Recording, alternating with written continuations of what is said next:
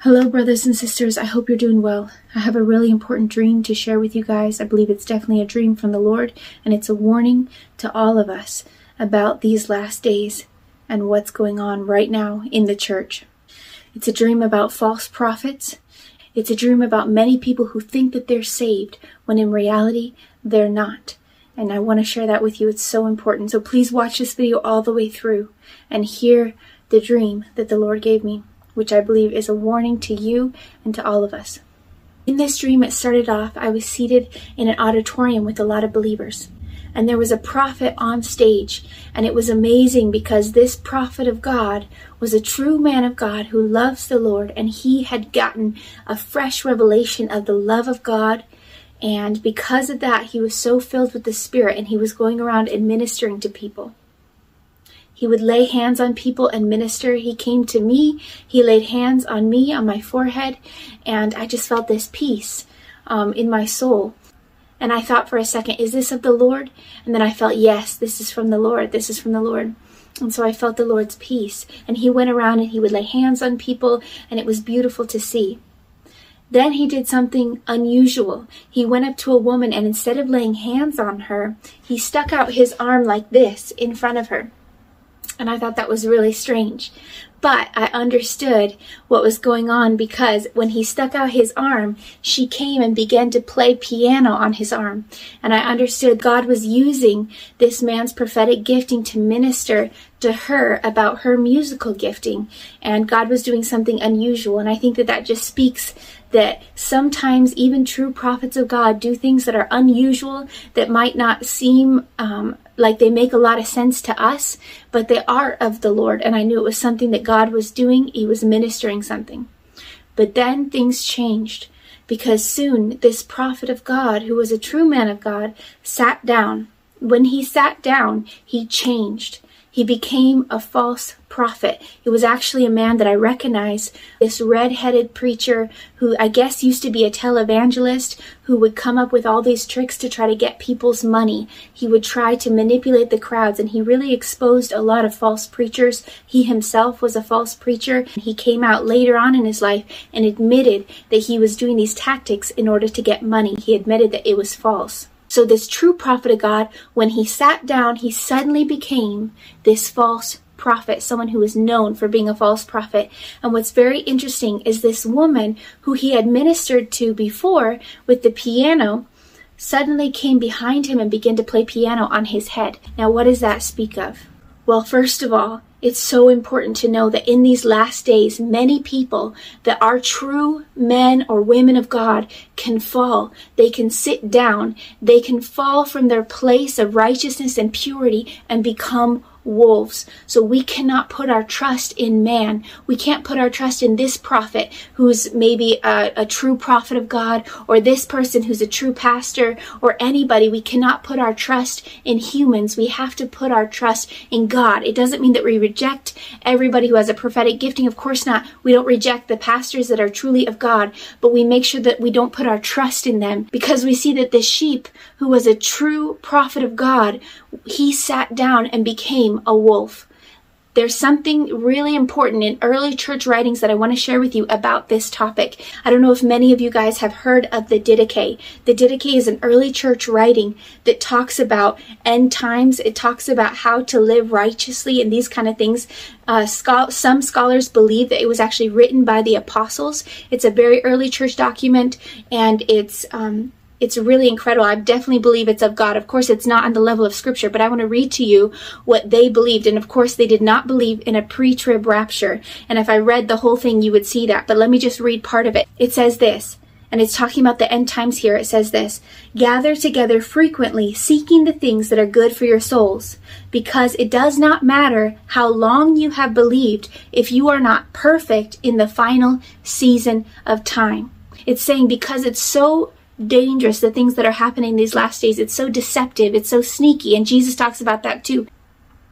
So it's saying it doesn't matter how long you've been a Christian. It doesn't matter how much time you've spent in church. It doesn't matter how much you've prayed. If your heart is not pure in these last days, if your heart has not been perfected, meaning matured, meaning purified in these last days, then you are in danger. And it tells us why. It says this: because there will be plenty of false prophets and corrupters in the final days, and sheep will be turned into wolves. That's exactly what happened in the dream. This sheep, who was a true prophet of God, sat down and shifted and became a wolf.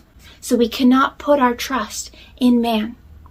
That reminds me of a dream I had before, as I believe some of you guys have seen that video where I describe how a true man of God who even preached holiness suddenly became someone who was telling people to get the mark of the beast and pressuring people to get the mark of the beast. And I warn in that video, just like I'm warning now, don't put your trust in man. Put your trust in God, because man can fall. Man could lead you astray. Trust in the Lord. So we're going to continue on in the dream. There's a shocking part coming up, but I just want to quickly read a little bit of verses about this topic. The Didache is great, but it's nothing compared to the words of Jesus Christ. So let's hear what the words of Jesus Christ have to say about this. Go to Matthew chapter 24 if you're following along with me. It says this in verse 9. Then they will deliver you up to tribulation and kill you, and you will be hated by all nations for my name's sake. And then many will be offended, will betray one another, and will hate one another. Then many false prophets will rise up and deceive many. They'll deceive many. That means it's not going to be obvious who the false prophets are. It's going to be deceptive. It's going to be sneaky. And because lawlessness will abound, the love of many will grow cold, but he who endures to the end shall be saved. And it says this again in verse 23. Then if anyone says to you, look, here is the Christ, or there, do not believe it, for false Christs and false prophets will rise and show great signs and wonders to deceive, if possible, even the elect. Even the elect. So it's saying that false prophets will even be able to do miracles. And I believe that's already happened in the world, where people rise up and they do amazing miracles, amazing signs, and the church goes, wow, this is a true person of God. But Jesus said we're going to know by the fruit if someone is a true person of God or not. We're going to know by their character, not by their miracles, because false prophets in these last days, God will allow them to do signs and wonders and miracles in these last days. So we cannot put our trust if we see someone doing all these mighty miracles, all these healings happening, all these miraculous healings, and we can't think, oh wow, that must be of God. Jesus said, you're going to know by the fruit if someone is of God. You're going to know by the fruit. A good tree cannot produce bad fruit. So if that so-called prophet is in immorality, sexual immorality, if they are walking and continuing without repentance in all kinds of wickedness and drunkenness, they are not a true person of God, and you should not follow them, because many sheep will become wolves in these last days, and we will know by the fruit. So continuing on in the dream. The next part of the dream, my spiritual eyes begin to open. And I believe this is symbolic of the church or people starting to get awakened in these last days. So what happened in the dream is my spiritual eyes begin to open. At first, I only saw partially. I saw someone in front of me with a black painted face. Now, this dream has nothing to do with someone's race, has nothing to do with someone's skin color, but in the dream, those people who were not truly saved had a black painted face. So at first I saw somebody with a black painted face, and I was like, wow. But then my spiritual eyes began to open more and more, and suddenly I saw that almost everyone around me had a black painted face. Other people's spiritual eyes were also open. People were getting awakened and could see all these people all around that had black painted faces. In fact, there were so few people who didn't have a black painted face. It was maybe 1 in every 20 people who had a non-painted face. So almost everybody had a black painted face, and people were shocked. They were looking around at each other, shocked at who had a black painted face, because you didn't think that. And I knew in the dream that it meant those people who are not truly saved, as in those people who are not truly going to heaven. So in this church service, shockingly, what I saw was so few people sitting in the pews were actually saved. So few people, and they were not expecting that. people didn't think that. People were shocked. There was a woman behind me with a purple streak in her hair, and I believe that signifies the glory of God or intimacy with the Lord. And she had no black paint on her face. So it was showing that she was someone who was truly born of God, someone who was truly saved. In front, there was maybe one or two people in front of me, one or two women in front of me who were saved, who didn't have the black painted face. But all around me were people who were shocked to find that they were not truly in Christ, even though they thought they were. Jesus says this in Matthew chapter 7, starting in verse 21, and listen to the words of the Lord Jesus. He means what he says. He says this, "Not everyone who says to me, 'Lord, Lord,' shall enter the kingdom of heaven, but he who does the will of my Father in heaven." So not everyone who says, "Lord, Lord, I follow you, I love you, I go to church, I pray, I read my Bible." Not everyone who says that, who sits in the pews, is actually going to find themselves in heaven. It's only those who do the will of the Father. It says this, "Many will say to me in that day, 'Lord, Lord, have we not prophesied in your name, cast out demons in your name, and done many wonders in your name?' And then I will declare to them, 'I never knew you. Depart from me, you who practice lawlessness,'" you who practice sin is what it's saying, because there's another verse that says sin is lawlessness. And what's the context? It's talking about every tree, every good tree bears good fruit. We're going to know if someone's true or false by their fruit. And it says this in verse 17, "Every good tree bears good fruit, but a bad tree bears bad fruit. A good tree cannot bear bad fruit, nor can a bad tree bear good fruit. Every tree that does not bear good fruit is cut down and thrown into the fire. Therefore, by their fruits you will know them." And this fruit that he's talking about is not saying how many people got saved in the ministry, or how many people got touched, or how many people got healed. No. It's talking about the character of the person. What's the fruit of their life? Are they secretly watching pornography? Do they have lust burning in their hearts? Are their eyes full of adultery? Are they envious and covetous? Do they have outbursts of wrath?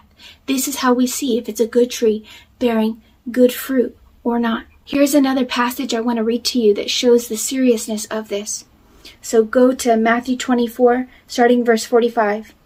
"Who then is a faithful and wise servant, whom his master made ruler over his household to give them food in due season? Blessed is that servant, whom his master, when he comes, will find so doing. Assuredly I say to you that he will make him ruler over all his goods.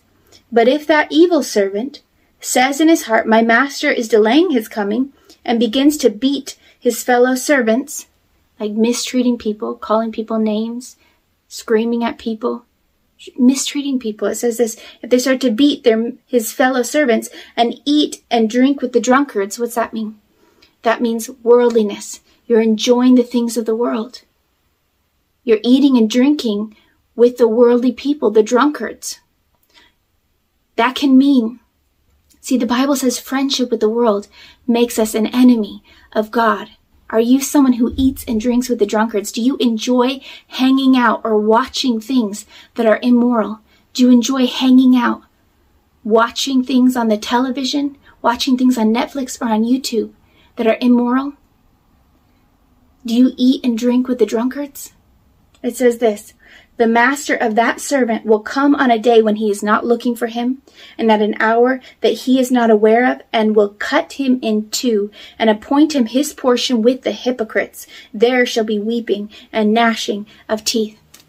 So the servant who is acting worldly, who's mistreating other people, Jesus will cut them in two and appoint them their portion with the hypocrites. Are you someone who's acting worldly and sinfully, that God will cut you in two when he arrives? See, in this parable of the servants, notice how both the wicked servant and the righteous servant were both servants of Jesus. Both the wicked and the righteous were both servants of Jesus. They were both people who claimed to be a servant of Jesus. Yet the servants of Jesus who walked in wickedness, they were cut in two and appointed their portion with the hypocrites. What's a hypocrite? It's someone who says one thing and does another. says one thing and does another? Are you someone who says one thing and does another? Are you someone who says, I love God? You profess him with your mouth, but in your works you deny him, being abominable and disobedient. Are you one of those people who profess Christ with your words, but in your actions you deny him? You mistreat the people around you. You have outbursts of wrath. You have envies. You love the things of the world. You watch the wicked things of this world. Are you one of those people that is a bad tree bearing bad fruit? This is what will happen when Jesus returns. And in 2 Thessalonians, it says this. Starting partway through verse 7, it says this. When the Lord Jesus is revealed from heaven with his mighty angels in flaming fire, taking vengeance on those who do not know God and on those who do not obey the gospel of our Lord Jesus Christ, these shall be punished with everlasting destruction from the presence of the Lord and from the glory of his power when he comes in that day to be glorified in his saints. So he's coming back to take vengeance on those who didn't know God. And remember, who is those who don't know God? Jesus said, depart from me. I never knew you, worker of iniquity. Those people who are in sin, I never knew you. So those who don't know God are not those who just say in their lips, oh, Jesus, I follow Jesus, I go to church, I pray. No. Those who don't know God are those who don't follow God, who don't walk with God, who don't do the will of the Father, who don't walk in holiness. The Bible says without holiness, no one will see the Lord. And it says he's coming to take vengeance on those who don't know God and on those who don't obey the gospel. The day when Christ returns, the Bible says that day will not come unless the falling away comes first and the man of sin is revealed. So the falling away comes first. We know that Jesus is coming soon. Right now we're in the falling away. People keep waiting for it to come, but we're in the midst of it, the great falling away. Right now in the churches, let me give you some statistics. The Bible makes it clear that if you continue in sexual immorality, you won't enter the kingdom of heaven. And it tells that to Christians. It says it over and over. The sexually immoral will not enter the kingdom of heaven. But look at what's happening in the churches. Pornography is just a symptom of a deep sickness and deadness that has invaded the church. In fact, when they do studies, they find that the church views pornography about the same rate, almost the same exact rate as the world does. That is so shocking. So godless people who don't know God, who are dead in sins and trespasses, are viewing pornography at about the same rate as Christian men. That is shocking. Listen to this statistic. 68% of the church-going men and over 50% of the pastors watch pornography on a regular basis. So over half of the pastors watch porn on a regular basis. 68% of church-going Christian men, it's saying church-going men, watch porn. And 76% of the young people, 18 to 24-year-olds, actively search for porn. That is shocking. If people are in sexual immorality, they're not Christians. The Bible makes it clear you're not saved. You're on your way to hell. You're on the broad path to destruction. That is a full-grown sin that leads to death. That is a sin the Bible says if you practice this, you will not enter the kingdom of heaven. There's no way around it. The church is full of people who proclaim the name of Christ but are headed to hell. But pornography is just one sin. How many in the church have unforgiveness in their heart? The Bible says, if you don't forgive others, I won't forgive you. How many sitting in church pews have bitterness and hatred or unforgiveness or lust in their hearts? Even for those men who don't watch pornography, how many of the men are lusting after women in their hearts, or the women?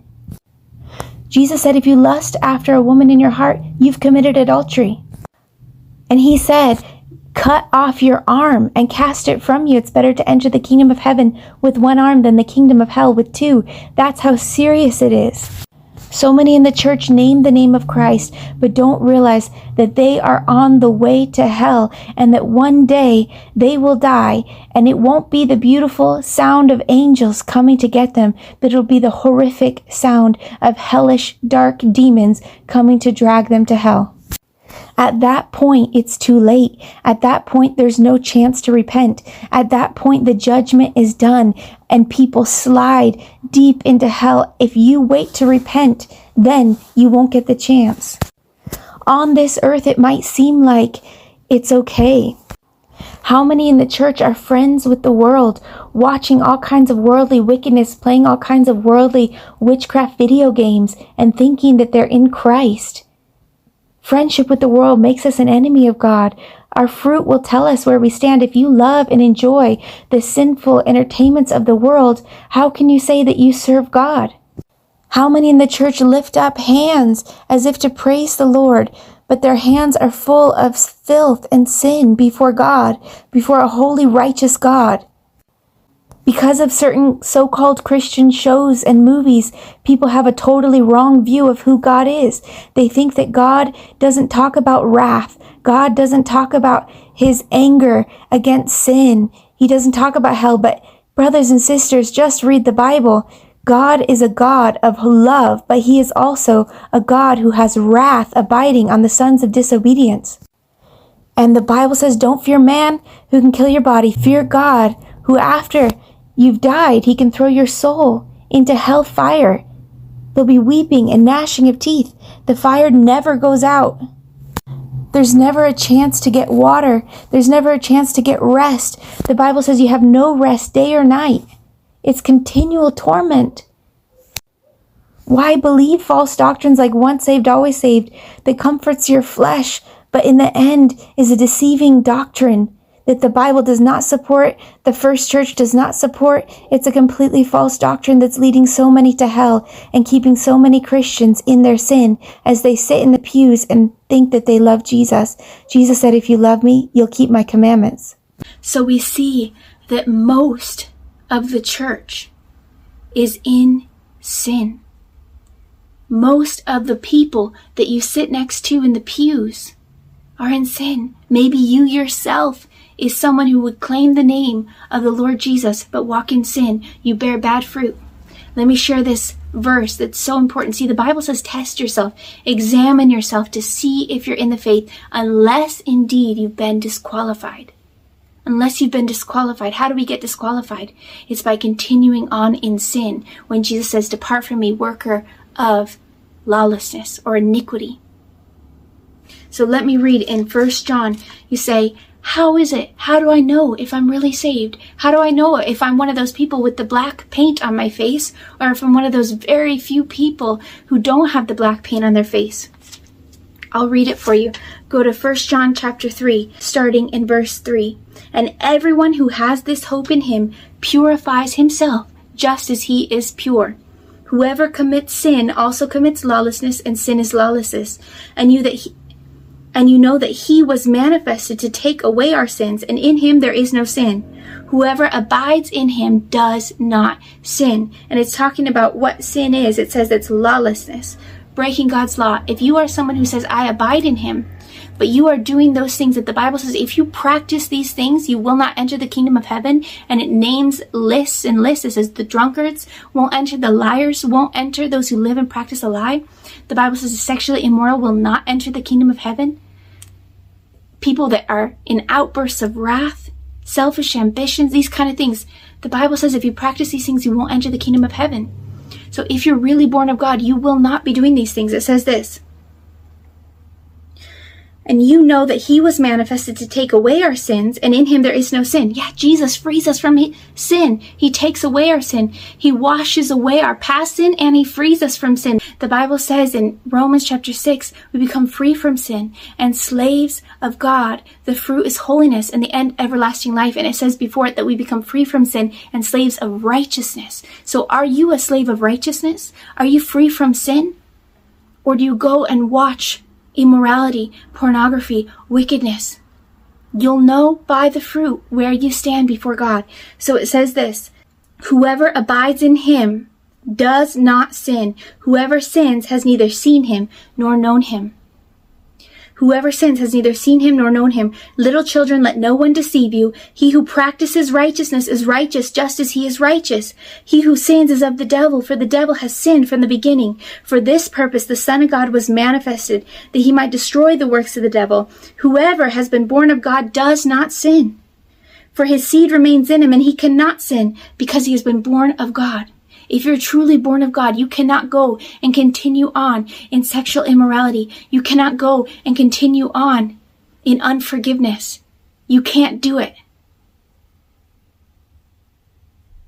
If you're truly born of God, you cannot continue on in these things that the Bible says if you do these things, you'll go to hell. These sins.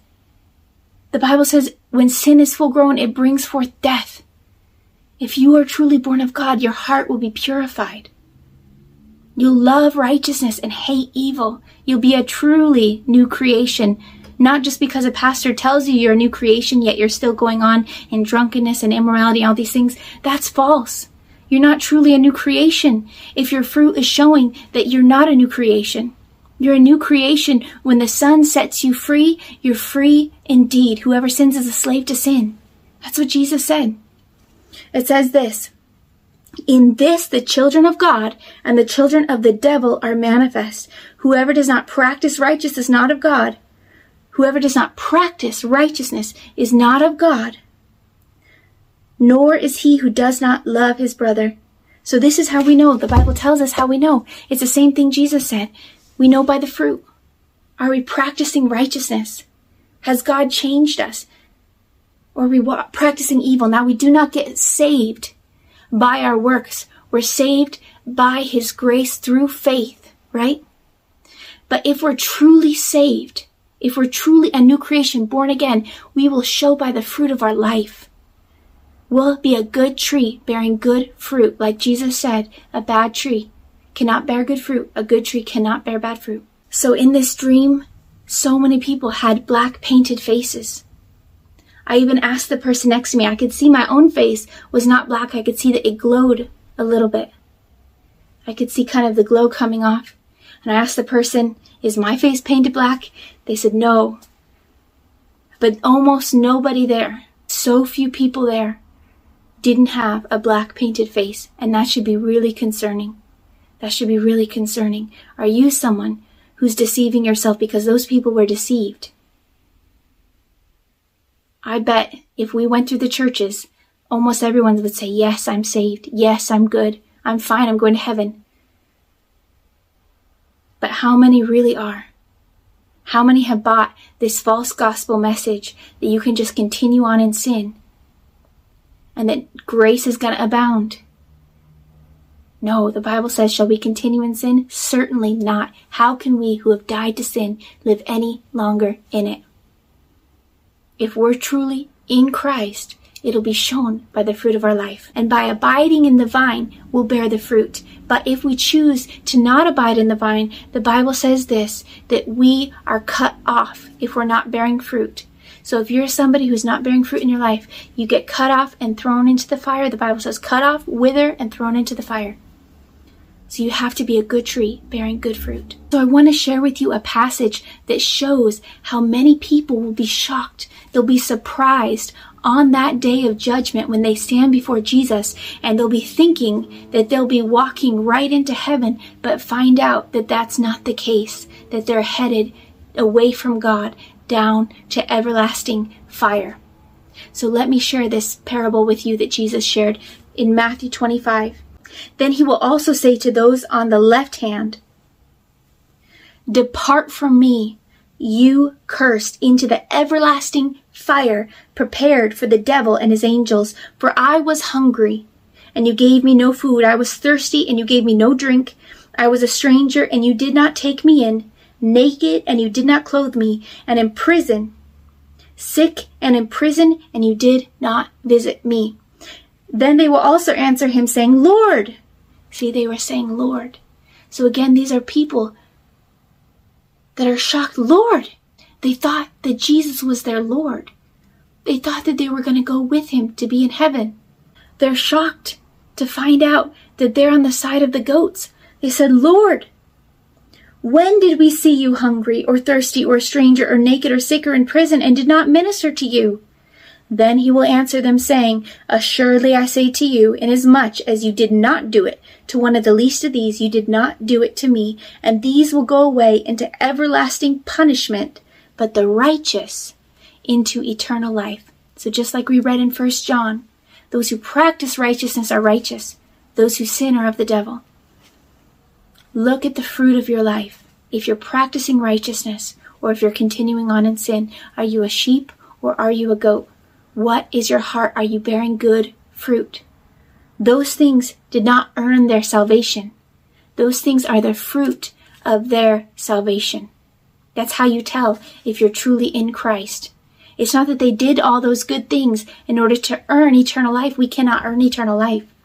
But it shows that they were people who let God come and change their hearts and purify them. And then they can walk in righteousness. And because of that, they were a sheep. But those who didn't let God come and purify them, they walked in sin. They walked in selfishness, lived for themselves. They were thrown into everlasting fire that's prepared for the devil and his angels. Yet they said, Lord, Lord. See, the Bible says that God will gather out of his kingdom all things that offend. In the kingdom of God, in the churches, there's many who will be gathered up and thrown into the fire. Many goats, many people who think that they're saved, and they aren't. Many will hear, Lord, Lord. But yet Jesus will say, Depart from me, I never knew you, worker of iniquity. I'm going to share with you another test that the Bible gives us to see where we stand before God. Remember, the Bible says, test yourself, examine yourself to see if you're in the faith, unless, of course, you've been disqualified. So here's the test. Galatians chapter 6, it says this, in verse 19, Now the works of the flesh are evident, which are adultery, fornication, uncleanness, lewdness, idolatry, sorcery, hatred, contentions, jealousies, outbursts of wrath, selfish ambitions, dissensions, heresies, envy, murder, drunkenness, revelries, and the like, of which I told you beforehand, just as I also told you in times past, that those who practice such things will not inherit the kingdom of God. So just like we read in 1 John, those who are practicing righteousness are righteous. Those who sin are of the devil. That's what the Bible says. If you're practicing these things, don't think that you're going to enter the kingdom of heaven. It says this, that those who practice such things will not inherit the kingdom of God. But the fruit of the Spirit is love, joy, peace, long-suffering, kindness, goodness, faithfulness, gentleness, self-control. Against such there is no law. And those who are Christ have crucified the flesh with its passions and desires. So if we're in Christ, that has been crucified. We no longer walk in immorality. We no longer walk in adulteries. And don't forget, Jesus said, if you even lust after a woman, you have committed adultery with her in your heart. You will be charged as an adulterer. I heard a story of one pastor. He was going around and he was ministering, and the power of God was in his meetings, but he had a secret. He was lusting in his heart. And one day God told him that he would not enter the kingdom of heaven. If he were to die, he wouldn't enter heaven. But he seemed like a good pastor. He wasn't actively doing anything, but in his heart, he was lusting. And that lust in his heart was enough to send him to hell if he would have died. I heard another story of a woman of God. She was mightily being used by God. She had visions of heaven. She felt God's presence. She would be out evangelizing. She actually led an evangelist team. And she would weep over the lost souls. Powerful intercession. She seemed like an incredible, mighty woman of God. But then God actually took her to hell. You say that kind of thing doesn't happen. No, yes, it does. God in his great mercy can show someone hell, can show someone where they're headed. And that happens a lot. God does that because of his love. So she was actually taken to hell, not as God trying to just show her something in order to have her teach other people. No, she was actually taken there and she was tortured there. And then God in his grace brought her back. And she knew that she was guilty of hell. Why? Because she had unforgiveness in her heart. So it doesn't matter if you're feeling the presence of God. It doesn't matter if you're weeping during worship. It doesn't matter if you're evangelizing. If you are in sin, you will not make it. Adulteries, it says. Also, Jesus said, whoever marries a divorced woman commits adultery. Whoever marries a divorced woman commits adultery. Jesus said that multiple times. There's so many things that the church does not realize will send someone to hell. There's so many things that the church does not realize, that the church is in the midst of the great falling away. If you just read the scriptures, if you just read the writings, the epistles, the writings of Jesus, you see very clearly the standard of God and what will send someone to hell. It's listed over and over. If you're continuing in sin, it brings forth death. Even if you say, I'm a Christian, there's no such thing as once saved, always saved. The Bible says that if you continue in deliberate sin after receiving the knowledge of the truth, there no longer remains a sacrifice to cover your sin. There's only the expectation of judgment and indignation of God. It says, because you treated the blood of the covenant which made you holy as if it were common and unholy, and you insulted the Spirit of grace. So people who know God and know the way of righteousness and have been changed, have received the blood of Jesus, have had the Holy Spirit, can fall away and disdain the cross of Christ. They can insult the Spirit of grace, and they can find themselves in hell when they die. Do not buy the lie, the deceiving, seducing spirit that says that you can continue in your sin. Continue in immorality, and just because you asked the Lord into your heart years ago that somehow you're saved, you're not. You're going to know by the fruit. You can absolutely lose salvation. And so I hope that this message has woken you up. Search the scriptures. Don't search YouTube. Go to God. Search the scriptures. See what the Bible actually says without commentaries and deceiving people, spewing lies. This is your soul. This is your soul. Hell is a real place. It's absolutely real. So for those of you who feel convicted, who feel like, yes, I'm not a good tree, bearing good fruit, all you have to do is to cry out to God and repent. Say, God, forgive me. I'm so sorry. I recognize I'm not a good tree. I've been deceived. I recognize that I'm not a good tree. I've been deceived because I was the same way. I was also thinking I was going to go to heaven, but I wasn't. I was in immorality. I was in unforgiveness. I had outbursts of wrath. It wasn't until I realized the truth, that I really cried out to God and deeply repented, that I got set free and truly, fully born again, a new creation full of love and righteousness and purity and holiness by His power working in me. None of this is done by our power. That's a common misconception. Holiness is not something that we can do, because our own righteousness is as filthy rags before a holy God. We cannot earn salvation, but God in His grace, while we were yet sinners, died for us, and then His grace comes and it changes us. It teaches us to live a godly life. Titus 2 says, this grace is an enabler to live holy, to deny ungodly lusts, and to live soberly, righteously, and godly in the present age. So if you are walking soberly, righteously, and godly, then you are under grace. You are abiding in the grace of God. But if not, if you're walking in deliberate sin, the wrath of God is abiding upon you. The Bible says that people are storing up wrath on the day of wrath. The sons of disobedient, the disobedient children are storing up wrath on the day of wrath. So now's the time to repent. So I was the same way. I had to repent. I had to truly cry out to God deeply and confess. And God, forgive me. God, change me. God gave me godly sorrow. And I deeply repented. And then I got born again truly, deeply in my heart. And I became a new creation. I didn't even recognize the old me.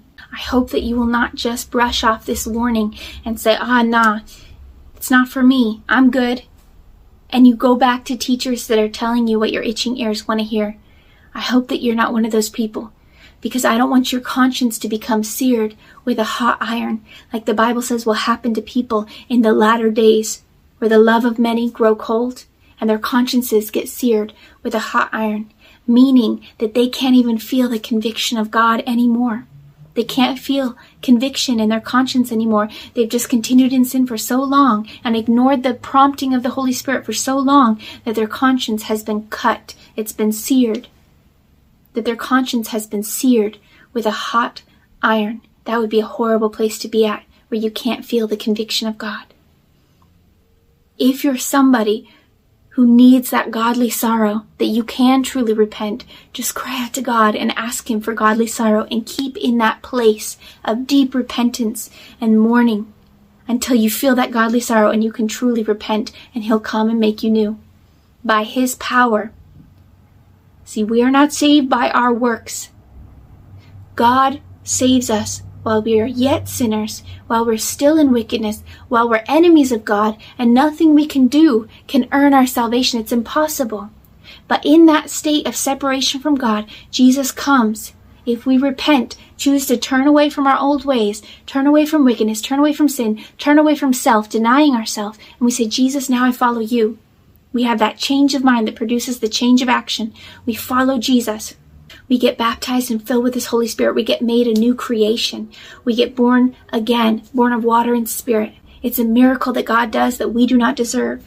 And when we're truly born again, we will bear good fruit. And by abiding in the vine, we'll bear the fruit. But if we choose to not abide in the vine, the Bible says this, that we are cut off if we're not bearing fruit.